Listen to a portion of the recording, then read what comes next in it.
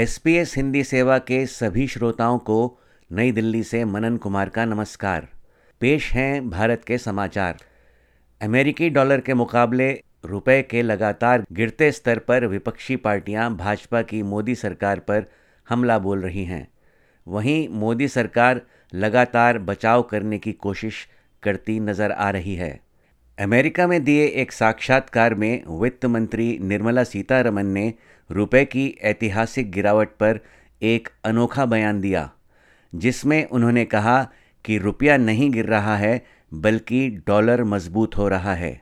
First of all, I would look at it as not rupee sliding, I will look at it as dollar strengthening incessantly. So obviously all other currencies are performing against a strengthening dollar. And I'm not talking technicalities, but it is a matter of fact that India's rupee probably has withstood this dollar, rates going up, the exchange rate in favor of dollar strengthening is there, and I think Indian rupee has performed much better than many other emerging market currencies. वित्त मंत्री की इस व्याख्या से विपक्षी दलों को मोदी सरकार को आड़े हाथों लेने का मौका मिल गया है। कांग्रेस प्रवक्ता सुप्रिया श्रीनेत वित्त मंत्री के बयान पर करारा हमला बोलते हुए कहती हैं, इस सरकार को रुपया मिला था 54 के मूल्य पर 2014 में, 83 के पार कराने की नौबत आ गई और लगता है शतक कराकर ही दम लेंगे मोदी जी।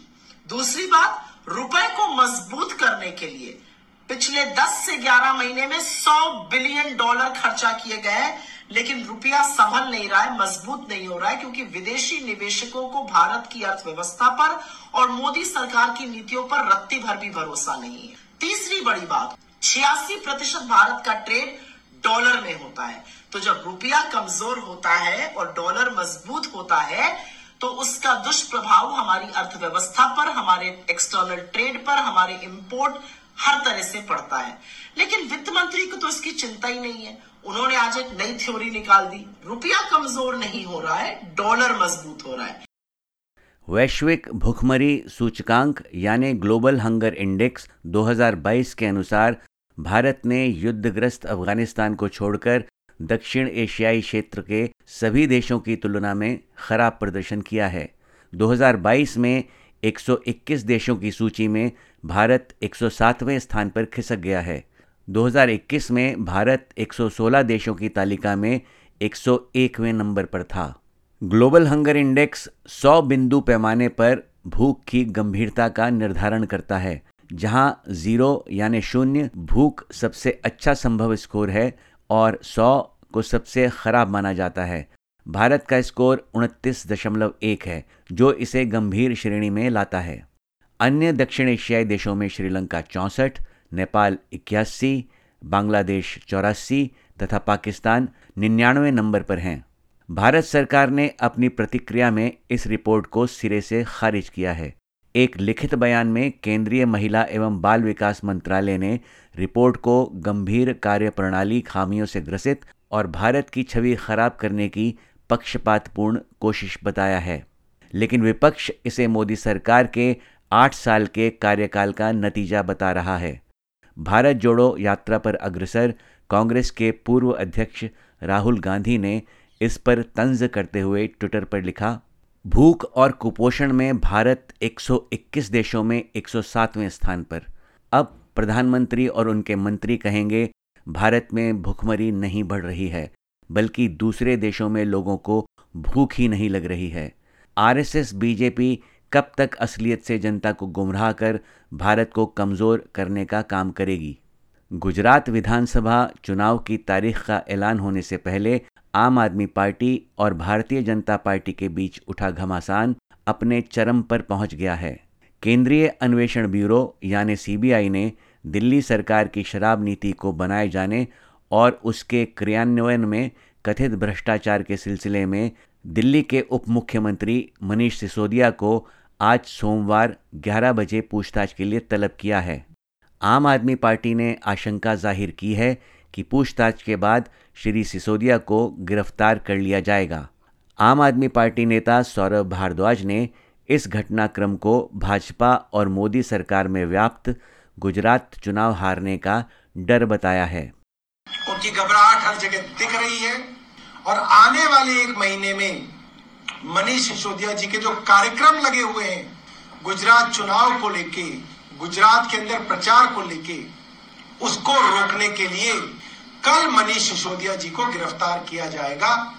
मगर मैं आम आदमी पार्टी की तरफ से भाजपा को और केंद्र सरकार को बताना चाहता हूं, आपको लगता है कि हमारे नेताओं को गिरफ्तार कर लेंगे तो आम आदमी पार्टी का प्रचार कमजोर पड़ जाएगा, आम आदमी पार्टी कमजोर हो जाएगी। मगर ये आने वाला समय बताएगा, आप जितने नेताओं को हमारे गिरफ्तार करेंगे, आम आदमी पार्टी और मजबूत होके गुजरात के अंदर उभरेगी। मनीष सिसोदिया जी को क्यों गिरफ्तार किया जा रहा है, ये हम भी जानते हैं और गुजरात की जनता भी जानती है। भाजपा नेता मनोज तिवारी की टिप्पणी भी आम आदमी पार्टी की आशंकाओं को बल देती है। सीबीआई ने बहुत ही सोच समझ के जगह जगह छापे मार करके साक्ष्य जुटाए हैं और मुझे लगता है कल मनीष सिसोदिया के आपराधिक इतिहास में एक महत्वपूर्ण दिन होगा। आज बहुत से लोगों की नज़रें कांग्रेस पार्टी के नए अध्यक्ष के चुनाव पर लगी हैं, जिसमें 9,000 से कुछ अधिक प्रतिनिधि अपना वोट डालेंगे।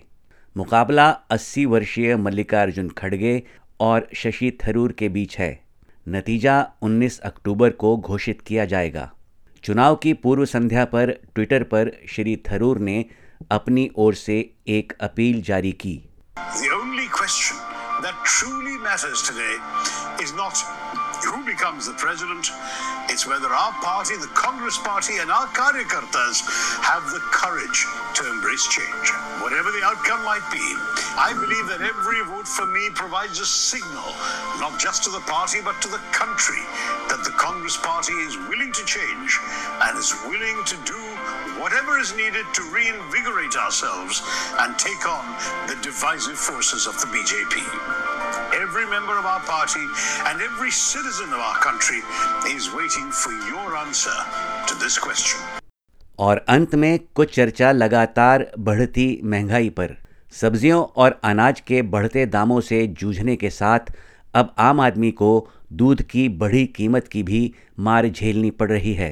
रविवार को Gujarat cooperative milk marketing federation द्वारा अमूल दूध की कीमत बढ़ाने के बाद मदर डेयरी ने भी दूध की कीमतों में 2 रुपये प्रति लीटर का इजाफा कर दिया। हैरानी की बात यह है कि केवल गुजरात राज्य में, जहां जल्द ही चुनाव अपेक्षित हैं, अमूल ने दूध की कीमत में कोई इजाफा नहीं किया है, जबकि वहां के दूध उत्पादक किसानों से बढ़ी हुई कीमत पर दूध खरीदा जा रहा है। इसी के साथ आज के समाचार यहीं समाप्त करने की अनुमति दीजिए। नमस्कार।